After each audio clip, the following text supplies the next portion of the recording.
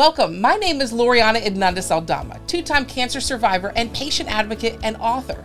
You are listening to Stage Free, a place where we help cancer patients find the tools and resources they need to master survival. Cancer survivorship begins the day you are diagnosed. Now, over time, you may beat it or learn to live with it. Whatever the outcome, you probably want to talk about it, and that's where we can help. Each week, I will share my insights and personal experience along with notable experts and cancer survivors. Together, we can help patients navigate the complicated road that all survivors must travel. The goal, we want everyone to have an equal chance to not only survive, but most importantly, to thrive. Welcome to Stage Free. Today's topic is cancer care is a team sport. And I'm so excited to talk about this because this is so important. Joining me to talk more about understanding how to build your care team is Dr. Mohammed Jahanzeb, who is an oncology specialist with more than 30 years in the industry, specializing in breast and lung cancer. I like to call you Dr. MJ. I know your patients do too, and I am so excited to have you because I call it a pit crew, you call it a team, whatever it is, we need to really rely on a whole lot of people to successfully, I say, get to the finish line. Exactly, and I'm glad to be here. Thanks for having me. Thank you. I think everyone knows that they can have an abnormal mammogram or they can find a lump in their breast and they go to their primary care physician who typically sends them to a surgeon who does a biopsy. Then they go back to their doctor, get the biopsy result. They may involve at this point a cancer specialist, most likely a medical oncologist, someone who gives drugs to a cancer patient. They are called medical oncologists. They are internists first, then they subspecialize in hematology oncology, and hematology being study of the blood diseases, and they go hand in hand in training. Some may be pure medical oncologists. Then they would also involve a radiation oncologist. So once you go through your treatment, which involves all three, surgery, radiation, chemotherapy, in whichever order, the order can vary. And then you may be placed long-term on hormonal therapy. 2 out of 3 patients have hormone receptors positive, so they need that long-term therapy. Some antibody therapy may be involved. Immunotherapy may be involved. But then during the course of that time, what's going to happen to the breast? What will it look like after surgery? Do you need reconstruction, plastic surgery or not? What happens to your diet, your nutrition during your treatment? You may need a dietitian. You go through a lot of stress, altered body image. You may need psychosocial support, psychotherapy. You may even need cosmetology to help you with, selecting the right wig. We call hair prosthesis, because if we call it a hair prosthesis and give a prescription, then insurance covers for it. And I like that you're mentioning this whole long list, the breast medical oncologist, the breast surgical oncologist, the radiation oncologist, the plastic surgeon, the integrative oncologist, because so many times, and that's why I love you and the work that you're doing, because a lot of times not every doctor is looking at the whole patient. Doctors tend to get so focused, and I know there's a big push to start looking more at the whole patient of just how can we cure this disease? And when you're sitting there, I've been there twice now, when you hear those words, you have cancer, the research says patients only hear 10% after that. And then you walk out and you're like, who do I call? What do I do? What just happened?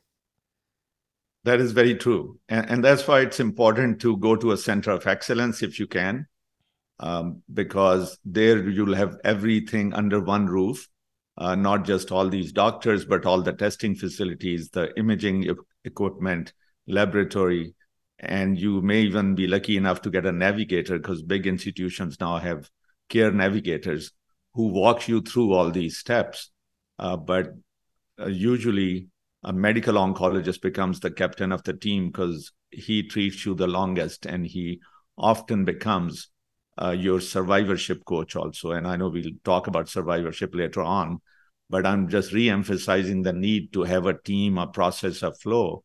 Otherwise, imagine your records scattered all over town in different doctors' offices who don't necessarily talk to each other. We talk to each other through our notes. No one has the time to see 20, 30, 40 patients and also have 20, 30, 40 conversations with other doctors and family, etc. There's just not enough time. And I was blessed when I had breast cancer. I was at Penn Medicine, but when I had leukemia, I was at Johns Hopkins. And what was so frustrating, even though I was so blessed to be at centers of excellence and I had teams when I was diagnosed, there was a whole team in the room. What was frustrating is even when you change, because people move or maybe you change for a different reason to a different hospital, I was doing email intros trying to introduce one doctor to the other saying, hey, can you tell this doctor I have baggage, that I don't heal well, and trying to relay the information to the doctor. And that's stressful. So I hear you if you can have it all under one roof, it's better. Yes.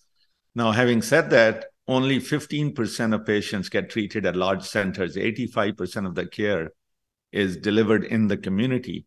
So I also want to emphasize that if you don't have access to a big institution or you live far, there's not a great need to drive 50 miles each way for your care if you can find a good quarterback, good medical oncologist, let's say, who can assemble the team within that community, within that team, because those doctors work well with each other, they know each other, they share patients with each other. And then that one person can assemble the team within the same small town or a medium-sized city where there would be a major hospital, for example, where they all convene for the tumor board, but at least discuss cases face-to-face with each other. And I heard you say the word quarterback, and I know when we first met, we were at another conference called Digital Pharma East, and when I heard you say you can't have a quarterback or just alignment, I want you to expand on that because I was like, he is the doctor I want to talk to. Well, I'm glad that you like that analogy. Well, just like you can't just send a quarterback out alone with no team and expect that person to win the game because they're excellent. One person cannot win this game. We all super specialize in our positions. And one byproduct of that, as you mentioned or alluded to, was becoming siloed in your own specialty and not reaching across to others. So the best doctors who provide the best care are those who liberally reach out to others, assemble a team, work well with other people, and share information, communicate, and provide the best care for the patient. Yeah, for me, it was so stressful because I know I'm not the only one who shows up with baggage, but coming from AML leukemia, having a delayed healing marker, no, I don't heal well, and then also knowing I had full body radiation, which puts you at a much higher percentage of more cancer. I had one doctor when I went to another facility saying, you just need a lumpectomy, it's just stage 1. And then I said, I'm not doing anything until I talk to my leukemia doctor. He is my quarterback. He saved my life. Mm-hmm. He said, nope, I want both breasts gone because I guarantee you there's more. And so it was a back and forth. Then they wanted me to, and this is just my brief sidebar, they wanted me to spit in the tube to see what my genetic markers were. And I said, I don't have my own DNA. So you're going to need to do a skin punch because I have my sister's blood and it's going to be all messed up. So I found myself having to really advocate for myself and understand my own health history. And what I'm getting at is what you're talking about. If 85% of cancer patients are treated in rural communities or in community centers, yes, you want your oncologist, who is your quarterback, your breast oncologist, to build that team for you in your community. But if he or she does not, you have to be a pain in the neck and say, here's who I want on my team. At the very least, you mentioned 5. The breast medical oncologist, that's the one who's going to diagnose you, right? Yes. Then you have the surgical oncologist who, in surgery, will be with the plastic surgeon, and they have like a dance in the surgery room. One handles removing the cancer, one handles making it, closing you up and making you look better. And then the radiation oncologist, if you need radiation. Then the plastic surgeon, which I already mentioned, and then integrative oncologist to talk about lifestyle. So, yes. I know that you mentioned there's much more, but yes. How often do you... Actually, sorry to interrupt you, but I would be remiss if I don't add a major one. I didn't mention that because sometimes they're in the background and they may not be in the forefront of giving care, but they're radiologists.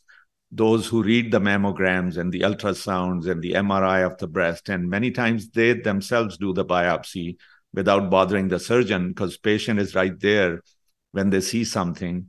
And if they are equipped for it and they have, some days they are scheduled to just read images, some days they could be doing procedures.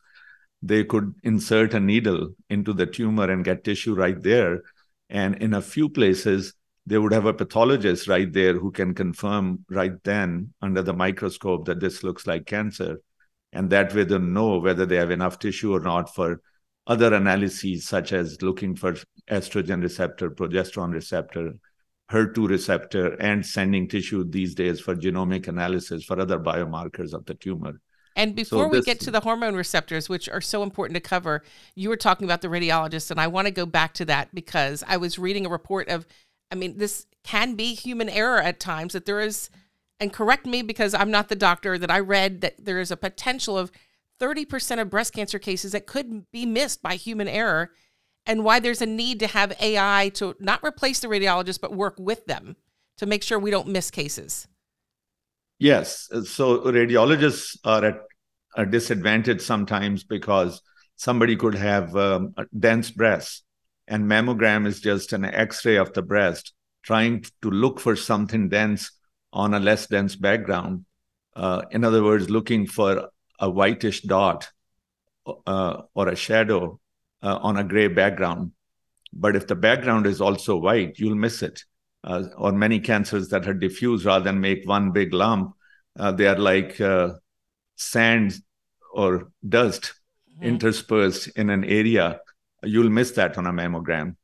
And then human retina's capability of discerning shades of gray is far more limited than a computer's pixels and its ability to see the shades of gray. So now there's artificial intelligence incorporated. Actually, just 2 months ago, there was a major study in Lancet. There have been many such studies before, but this was the largest. 80,000 women randomly assigned to AI detection first and a single radiologist reading the films versus the standard 2 radiologists read, which doubles the workload because you need twice as much workforce or man hours to read the mammograms. And it showed that AI detected and presented methodology picked more cancers than 2 radiologists reading the films. Wow. So now AI is here to stay. Now it's going to become a standard of care. And that's good. What I love about that, again, not trying to replace radiologists, this is working in conjunction with them, because when we talk equity all the time and we talk 80% of patients getting their oncology care at community centers, they may not have the same level of expertise or the same type of equipment. So if you can add AI, I think, imagine what we can do to the success rate or just the diagnosis rate of finding cancers. Exactly. And the beauty of AI these days is everything is connected online. So you could be in the most remote part of the world, but nothing is stopping you from transmitting the images to somewhere where there is AI available. So you can just upload your data and AI can still be available through the internet. And that's why now the radiologist workload, on the one hand, will go down a lot, which they were spending on reading mammograms, they can spend elsewhere on other scans. On the other hand, the quality will improve in terms of percent detection. If you do 1,000 mammograms, you'll detect 3 cancers. But by enhancing either the reading by AI or the imaging by using, let's say, 3D digital tomography, or giving contrast enhancement, or doing molecular imaging with technetium-99. So there are many techniques now available. And those with dense breasts can have MRI scans, which are very good tests for somebody who's in their 20s, let's say 26, 27-year-old woman who has strong family history and qualifies for early screening. They should not go for a plain mammogram. That could be a waste of time. And we talked about that at one of our episodes about knowing your family history, because the FDA is saying the guidelines right now say that you should get a mammogram. You don't need it before the age of 40 unless you have a family history. And I always advocate about being your best advocate, being a pain in the neck. And I even say, be a pain in the ass. I don't say that often, but you have to really push. And so talk to me how important it is to say, hey, I want that ultrasound to make sure it's not missed. I feel I have dense breasts, or I have a family history. I'm not 40, but I need a 3D mammogram. How do you push and advocate for yourself for this? Yeah, I mean, I think that the key is to be your biggest advocate yourself, like you point out, and you are a living example of that, and not take no for an answer. And, there are ways to do it politely and firmly, and say, well, I have read in NCCN guidelines, because NCCN now has patient-focused guidelines that any layperson can understand. You can go online, you can read the NCCN guideline and say, according to NCCN guidelines, I'm at increased risk and I need earlier screening, and the preferred modalities are different than the standard mammogram. Mine was detected from an ultrasound. It was missed by a mammogram. So I'm a big advocate about ask for the ultrasound. If you can get it covered and you can get it, ask for it. Yes. And ultrasound is one example. Like I'm saying, the MRI is another example. Contrast enhancement is another method. And biological or molecular imaging is another methodology. So a good breast radiologist, and again, I emphasize that specialty is key here. Don't go to a radiologist who's doing 5 different tests all day long. Find somebody who just is into breast imaging. Every medium to large size city has multiple radiologists who specialize in breast imaging, and they would tell you what the best test for a given individual is. That's great to hear. So now once somebody's been diagnosed, talk to me about staging. What does staging mean in breast cancer patients? A lot of people are confused about how it is staged out. Yeah, so staging, simply put, is extent of spread of a cancer. So localized cancer doesn't take anyone's life. If cancer was always localized, no one would really talk about it, and they would just go to surgeon and have it removed. And that would be the end of the story. The reason we are all afraid of cancer is its potential to spread to far off places in the body, like bones, brain, liver, adrenal, you name it. It can go anywhere. And when you are treating cancer, your biggest fear is that it may have already spread. And that's why we do scans to look for the extent of spread. Fortunately, a majority of women in the United States are now detected by screening mammograms, and they don't need any elaborate set of scans, because in early stage breast cancer, it's a very low yield exercise to look for spread. So we don't look for spread unless, somebody has a very large tumor, or you can palpate lymph nodes in the armpit on clinical exam, or there's some other reason, because the nature of cancer under the microscope is so aggressive by markers that we say, well, this is highly likely to have spread. Let's look, because you, on the one hand, don't want to go on a wild goose chase in everybody, because you will find things on scans that are completely unrelated to cancer. Yes. And you go after, you find red herrings and you go after them, do unnecessary biopsy, cause unnecessary emotional harms and additional unnecessary testing. That's why we have to be very judicious. But on the other hand, if you don't detect spread and start doing fancy things locally to the breast, from lumpectomy to radiation, etc., then you're trying to lock the barn after the horse is gone. So it's also important to not miss spread, because then you would spare the breast any procedures, and you would say, this is now throughout the body. This is not something treated with a mousetrap and make a better mousetrap. This is termite. We have to tent and fumigate the house. So I like that analogy. Drugs come in. Yeah. So what stages do you not worry about spread? Like stage 0, 1, and 2, or what stage can you be at peace that your doctor did not order a PET scan or something else? Yeah, stage 0 or 1, definitely you don't need any staging.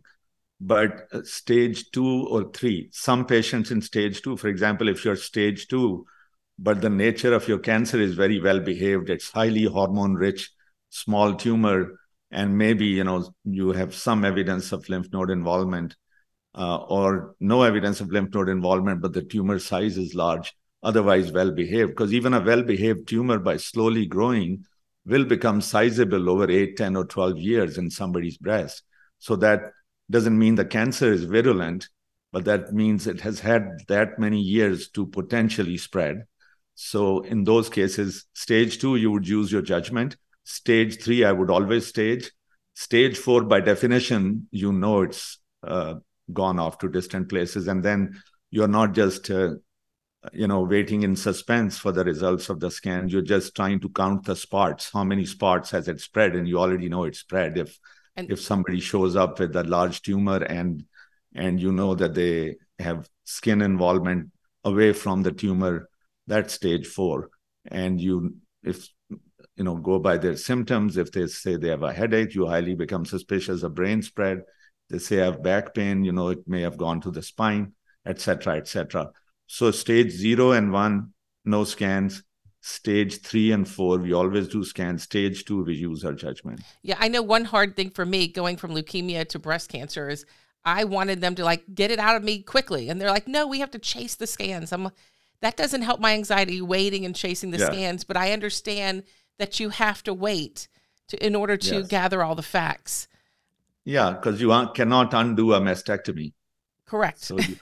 But I also would worry, I was stage 1. Thankfully, I caught it because I was paranoid and said I needed to go see the doctor and needed a 3D mammogram, but I didn't have any pain. I was just paranoid and told them I had pain, and they detected it. And I'm so grateful I did. But sometimes I hear people saying when they have a recurrence, like, oh, they didn't have a bad cancer, quote, bad cancer when they got diagnosed the first time, but then when they found it the second time and it came back, it spread. How does this happen?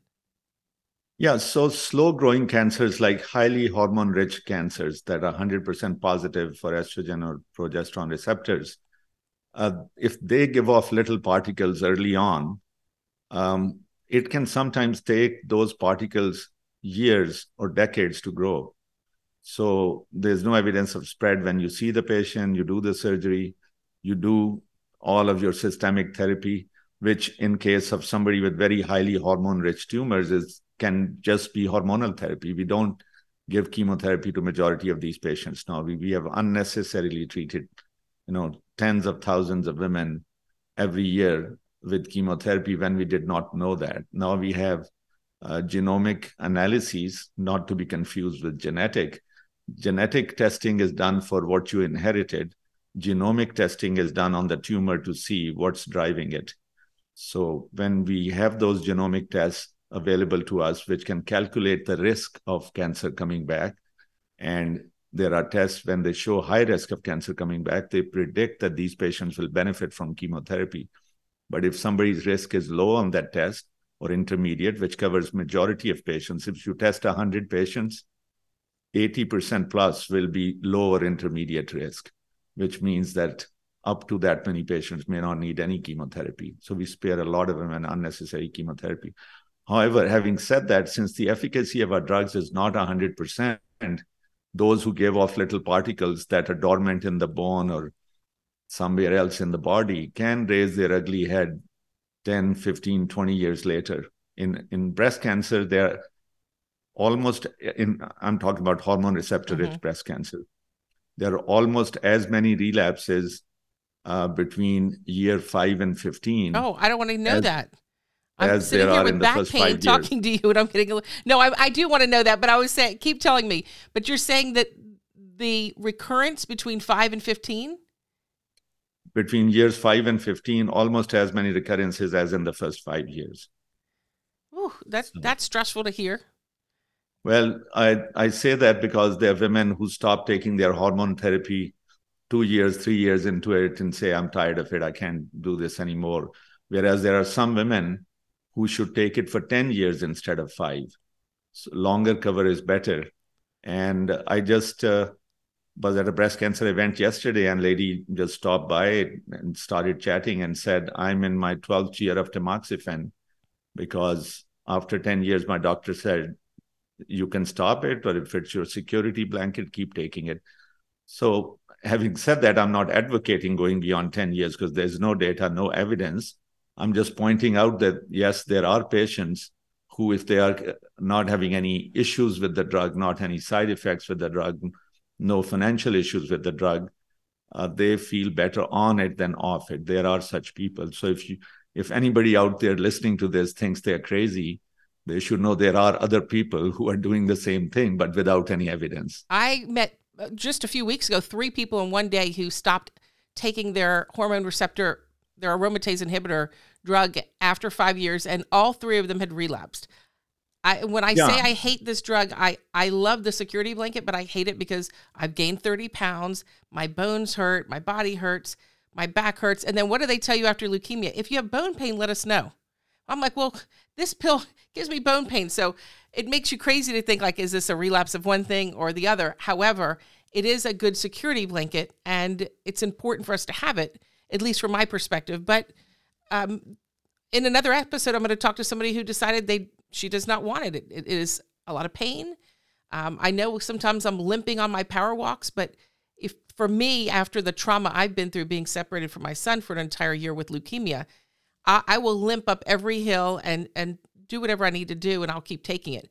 But I think it's perspective for every woman and men who may get diagnosed to, weigh the risk benefits for themselves. But I'm with you. If I can stand at 12, 15, whatever my doctor lets me. I also want to go into, you're so amazing. There's so much I want to ask. If I could just kidnap you for a few hours, we can get all this taken care of. But I want to talk about lymph node involvement. When I was I did not have lymph node involvement, but my sister, who saved my life, and I have her DNA, I got breast cancer. Then last year she got breast cancer. And I remember sitting there and they're telling her, oh, it's in 4 lymph nodes. I remember her saying, if I could just have more time with my daughter. And I remember those words. What was confusing for both of us, I'm an advocate, and the doctor, the breast surgeon who removed took the cancer out and removed the lymph nodes, so she had it in 4 lymph nodes, and the surgeon took 4 lymph nodes out. Then she changed her place of care because of transportation. I couldn't drive her to every appointment. She goes to the new breast oncologist or surgical oncologist.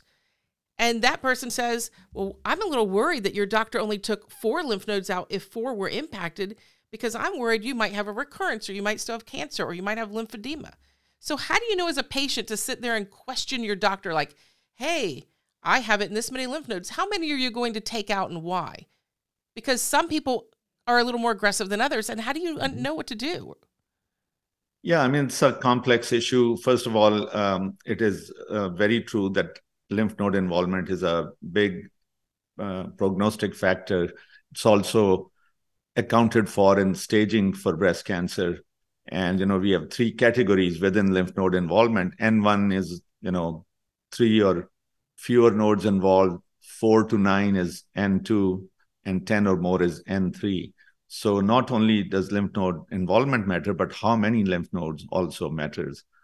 Now, in the old days, they used to do what's called axillary dissection. So they would take a bunch of nodes out. There was thought that maybe 10 ought to be taken, and people didn't realize that if the number of nodes is not just surgeon dependent, it's also dependent on the diligence of the pathologist. How diligently do they dissect it out of tissue and count them? So it was just common denominator on the surgical pathology report between the efforts of surgeon and the pathologist. And then, a large cooperative group of surgeons, now called NRG, they used to be called NSABP, National Surgical Breast and Bowel Project.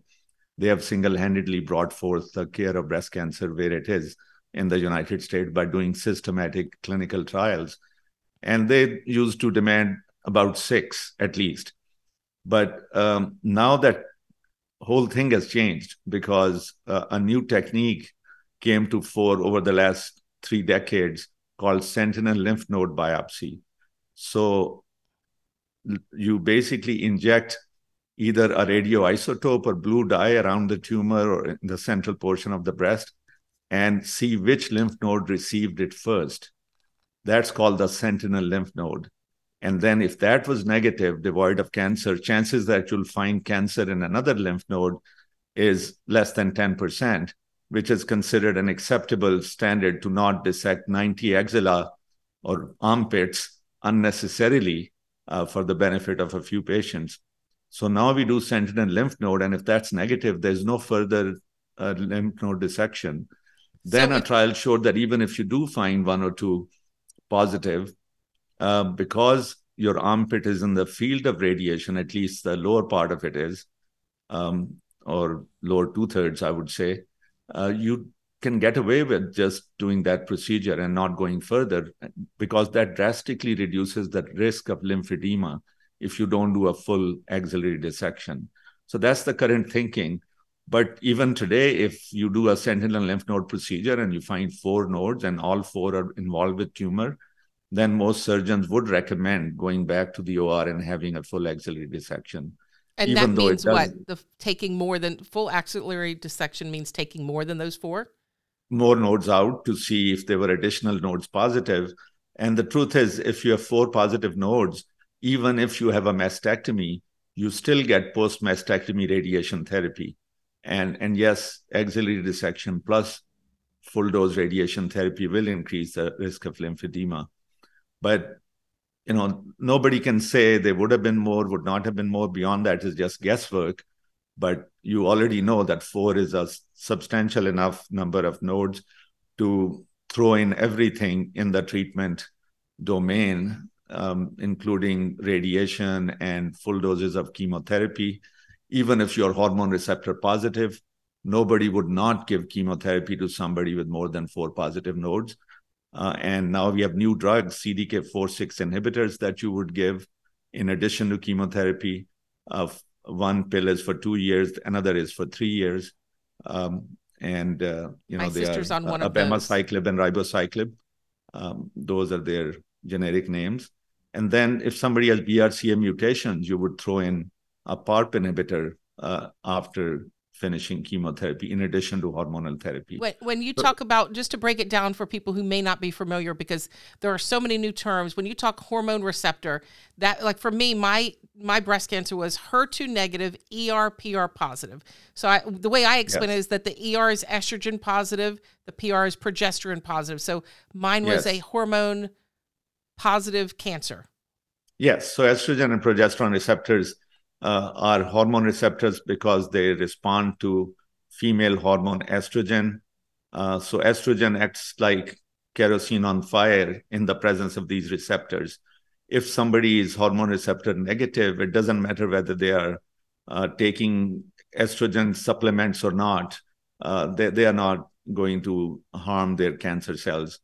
But if you are ER/PR positive, the first order of business is to either block these receptors or deprive your body completely of any estrogen in it. So in somebody whose ovaries are not working, one source of estrogen is gone, but then your adrenal steroids start converting through your fatty tissue into estrogens through an enzyme called aromatase. So then there's 3 pills in the market, they're all generic now, that are called aromatase inhibitors. They cause a zero estrogen state. And then there's an injection called fulvestrant. Now there's an oral equivalent of that, which is recommended for second line. But these drugs downregulate the receptor. So receptor and its ligand interact like a lock and key. Imagine a set of circulating keys in your body and then keyholes all over the place on cells. So the right key fits into the right keyhole and turns it, and the signaling starts happening. Just like the old ignition switch and the ignition key. Yes. But if you put some glue in the keyhole so that key doesn't go in, or you take away all the keys, that interaction will never happen and cell will not get stimulated to grow. So we either can block the receptor, destroy the receptor, or remove all the keys or ligand, which is estrogen. Well, I love talking to you. We're going to talk to you again and have another episode because we have more to cover, talking about what is metastatic cancer, talking about your genetic testing, talking about survivorship care plans. We're going to talk about that in another episode. But for now, Dr. MJ, it has been a true honor and pleasure to have you on. And I want to thank you, Dr. MJ, and also everyone listening. Thank you for listening. Our mission here on Stage Free is to help you master survival and give you the tools you need for success. I feel like I've had access to so many brilliant doctors like Dr. MJ, and I can't just keep it to myself. I want to share it with others so we all can feel empowered, educated, and informed. So thank you for joining us. Thank you. It's been a pleasure. Thank you. Thank you for listening to Stage Free. Join us every week for a new podcast featuring thought leaders and experts who will help cancer survivors not only survive, but ultimately thrive throughout treatment and recovery as they learn how to master survival. Learn more about us at armorupforlife.org.